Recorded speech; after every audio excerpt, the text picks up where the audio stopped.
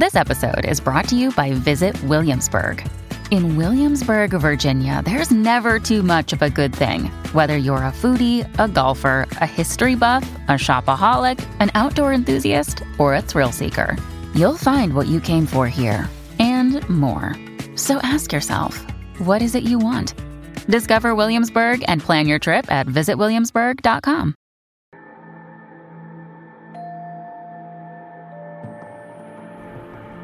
From about 15 years on up, a great deal of my thoughts were basically unshareable. We are all evil in some form or another. Yes, I am not 100%, but I am evil. My mother was a sick, angry, hungry, and very sad woman. I hated her, but I wanted to love my mother. This is Serial Killing, a podcast. Hey Murder Fam, and welcome back to Serial Killing, a podcast. My name is Alyssa Carroll, and this is Serial Saturday, where every Saturday we go through the life stories of serial killers to see if we might catch a glimpse of why they displayed their famous, vile, and disturbing behaviors. This week's podcast will be on John and Sarah Macon. John and Sarah Macon were both born in 1845, so let's get into some history for that time. This year, Edgar Allan Poe's work, The Raven, was first published in the New York Evening Mirror. Florida was admitted as the 27th U.S. state. An earthquake destroyed part of Mexico City and some other cities along its fault line. A suspension bridge in Great Yarmouth, England, collapsed and killed around 80 people, most of which were children. Frederick Douglass's autobiographical narrative of the life of Frederick Douglass, an American slave, was published by the Boston Anti-Slavery Society. The Aberdeen Act was passed by the Parliament of the United Kingdom, empowering the British Royal Navy to search Brazilian ships as part of the abolition of the slave trade from Africa. Manifest Destiny. So U.S. President James K. Polk announced to Congress that the Monroe Doctrine should be strictly enforced and that the United States should aggressively expand into the West. Some other notable people born in 1845 were Emperor Alexander III of Russia and Edmund James de Rothschild. So John's parents were William Samuel Macon and Ellen Bolton. I was lucky enough to find a website, familymacon.blogspot.com, that had background information on their families. So William, John's father, was born into kind of an inner area of London, England, in August of 1802. He was the fourth child of his parents. When William was 18 years old, he was arrested for assaulting another young man and stealing his silver watch and apparently 2 keys that were worth some value. He was, of course, found guilty and sentenced to be hanged, but the sentence was repealed and he was sent to the colony of New South Wales in 1822, arriving aboard the Mary II. Once he arrived, he was assigned to the carpenter's gang at Pennant Hill's timber-getting establishment, where he learned his trade and became rather skilled at it. He was a sawyer by trade, working in the logging industry. John's mother, Ellen, was born in 1816 in Birmingham, England. Life was becoming more difficult for the farming community with the invention of these new kinds of machines that unfortunately replaced people. These people were forced to move into the cities to try to find work. Then the cities would become crowded and people couldn't find jobs, and so they would resort to stealing. Ellen's mother was one of those people convicted of receiving stolen goods, and she, along with her children, were transported to Australia. Sarah's father had been sent long before that. So here's an excerpt from an older child's journal that talks about that actual journey by boat. Quote, "As for the 96 women and children below decks, conditions were unbearable. In heavy seas, hatches were always battened down, and every scuttle closed. No fresh air reached them at all, no ventilation of any kind. The stench was appalling. Nor was it possible for them to leave their close-set tiers of bunks. Each time a big sea crashed on the deck above, several tons of water flooded down, drenching bed sheets, mattresses, clothes, sometimes even washing sleepers from their bunks if they were able to sleep." Unquote. But after 3 months at sea, they finally reached Sydney, and it was recorded that all of the convicts survived the trip. However, Sarah and her younger sister were placed in an orphanage. Luckily, one of her older sisters, having gotten married, tried to get both her younger sisters out of the orphanage, but could only get one, and it was not Sarah. Once her mother had completed her sentence, she was able to get Sarah back. Sarah's father had, by this time, died in Tasmania. Now, it isn't clear how they met, but William and Ellen got married in 1837. Ellen was 20 years old and William was 24. Not long after their marriage, the couple moved to Sydney, New South Wales, Australia. They bought the old steam packet hotel and turned it into a family home. They had their first child only 1 year into their marriage and went on to have 11 children in total. John was the 4th child and the 3rd son. They were described as well-known and respected members of their community. They went on to own several hotels, though none of them exist now. So let's get to Sarah's parents. Her father was Emmanuel Sutcliffe and her mother was Ellen Murphy. Emmanuel was born in 1813 and living in Leeds when he was convicted of some crime, though I couldn't find what, and was put on a ship to Tasmania in September 1833 when he was just 20 years old. He was on that ship with 190 other convicts. The ship landed 4 months later. From there, he worked at a lumber mill. Ellen was born in 1816 in Limerick, Ireland. At some point, her family moved from Ireland to Liverpool, England, as the census shows her residence as being there when she was 10 years old. So in 1826, when she was 10, she had 7 other siblings, her being near the middle. That's about all I could find out about Sarah's mother. I don't know what brought her to Australia or when she arrived, but at some point, Ellen met Emmanuel and together they married and had 2 children, James and then the Sarah of our story. I couldn't really find much about Sarah's childhood at all.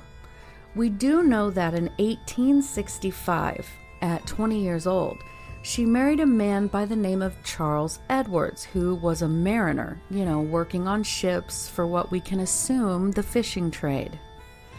Together they had a daughter. Now, I don't know if they divorced or if Charles passed away, but for whatever reason, he was out of the picture.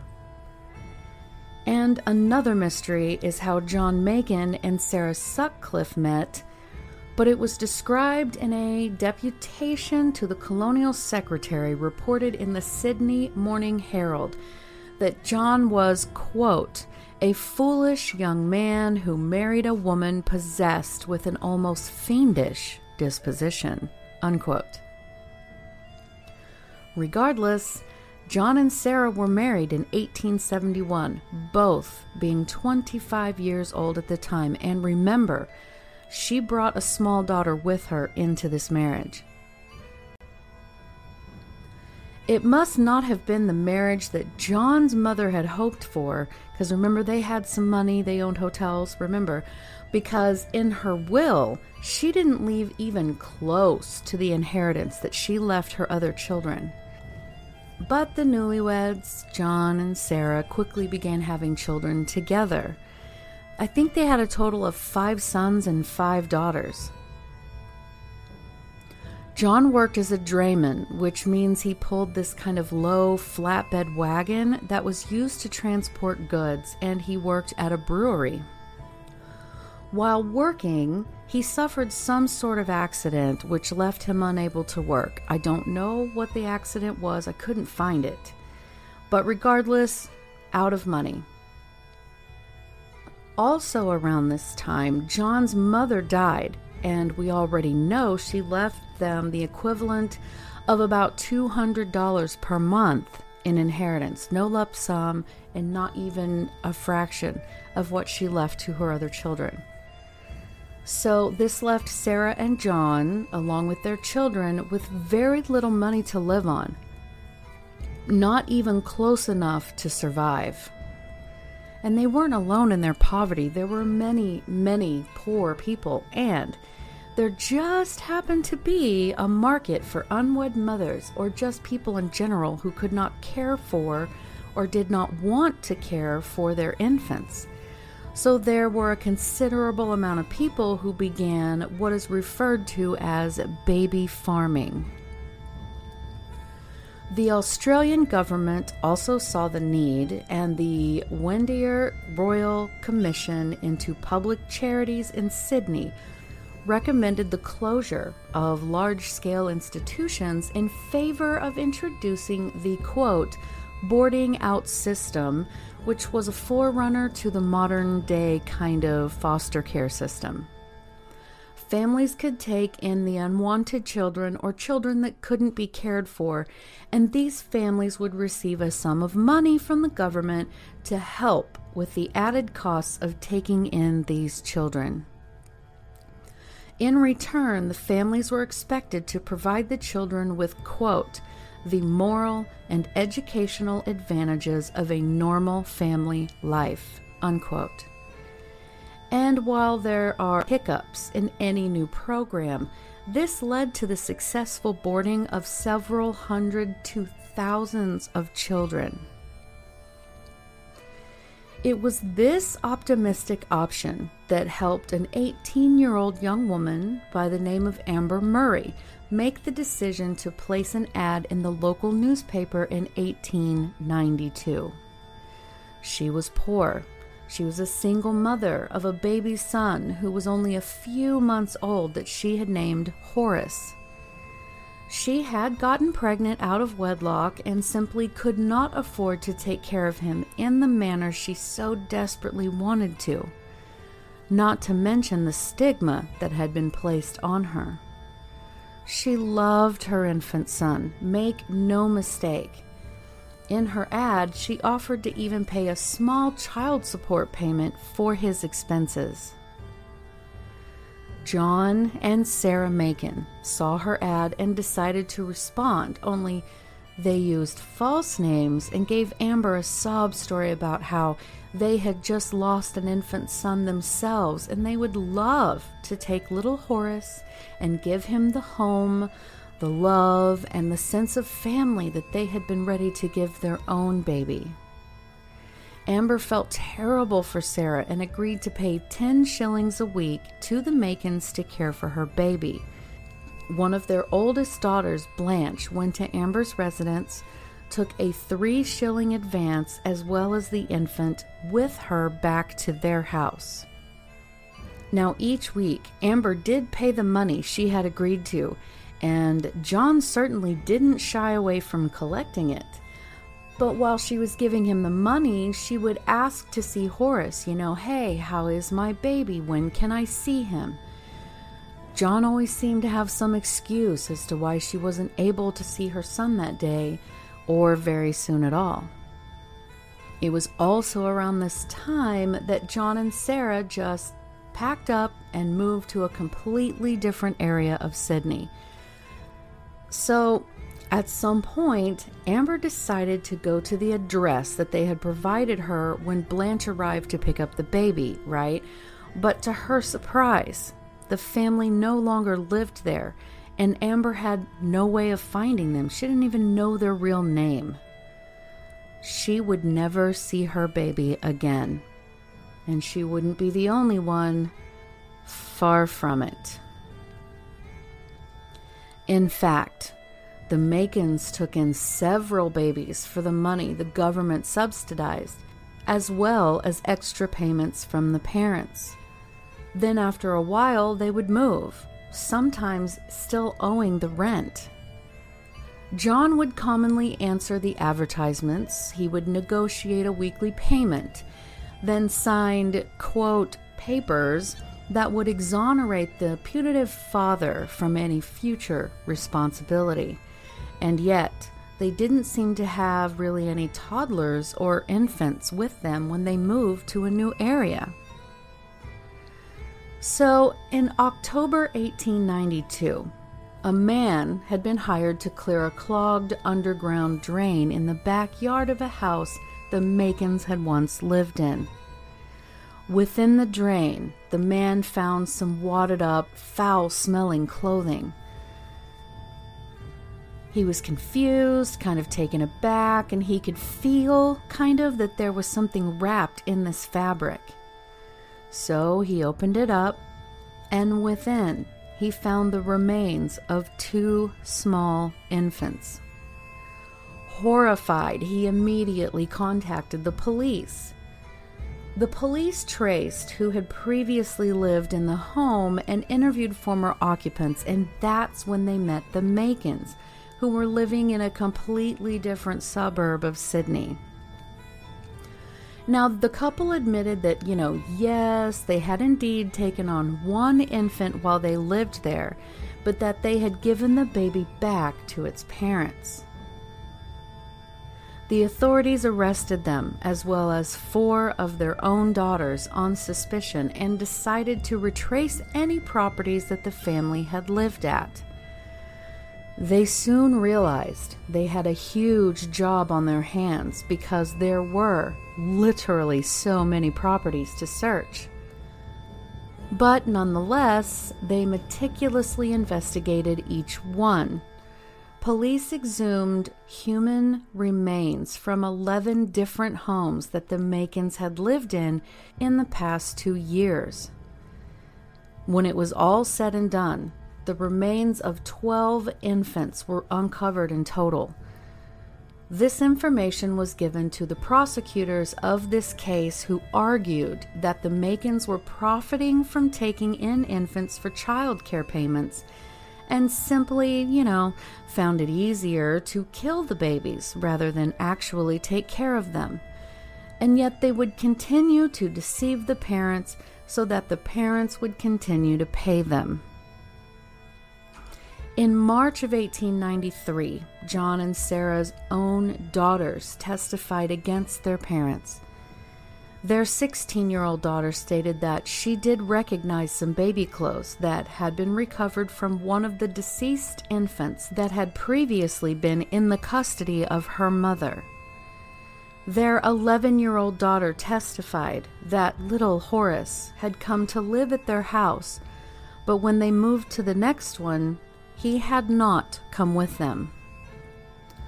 A couple came to court and testified that they had been paying John and Sarah 10 shillings a week, and that after a few weeks, they had made the couple pay an additional £2 to cover the costs of a funeral because their baby had died. After all of the testimony, it was time for sentencing. And I actually have the statement from the judge. The judge said, quote, You took money from the mother of this child. You beguiled her with promises which you never meant to perform and which you never did perform, having determined the death of the child.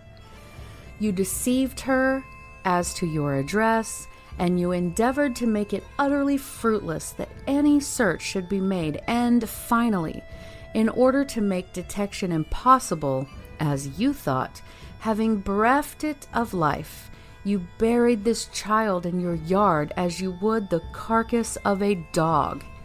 No one who has heard the case but must believe that you were engaged in baby farming in its worst aspect. 3 yards of houses in which you lived testify with that ghastly evidence of these bodies that you were carrying on this nefarious, this hellish business of destroying the lives of these infants for the sake of gain." Unquote. Both John and Sarah were given the death penalty, and they were to be hung, but the jury recommended that Sarah be spared. After 2 failed appeals, John was hung in August of 1893. Sarah was served a life sentence in prison with hard labor at the State Reformatory for Women. Now, curiously, her daughters petitioned not once but twice and campaigned really for her release. So she was actually paroled after 19 years in 1911. She was at this point 66 years old. Then in 1918, Sarah Macon died in Marrickville, New South Wales. This case threw in the face the awful truth about baby farming, thus leading the New South Wales Legislative Assembly to put together the Children's Protection Act of 1892, bringing, quote, "orphaned and destitute children," unquote, under state control. And if you've been with me long enough, you know that this idea of baby farming and people murdering infants rather than actually taking care of them wasn't just in Australia. We have Amelia Dyer and Margaret Waters in England, and Minnie Dean in New Zealand as well. And there were others. It is one thing to kill an adult who might stand even the slightest chance at fighting back and saving their own life. But to do harm to any child is unspeakable and unforgivable. They didn't know for sure how the Macons had murdered each child, but the consensus is that they smothered or suffocated each of them. It is my opinion, and mine alone, that Sarah should have met the same fate as her husband. But what do you think? Leave me a message on Instagram at serial_killing or a comment on the YouTube channel. You can visit my website, serialkilling.squarespace.com. I am still working on transcripts, plus we've got a whole October thing that I've planned and I'm trying to get finished. And mostly, thank you so much for listening. I truly appreciate each and every one of you, because you could be listening to anyone else, and you chose me, which still blows my mind. And I'm very, very appreciative. Thanks, guys. I love you all. Have a great day.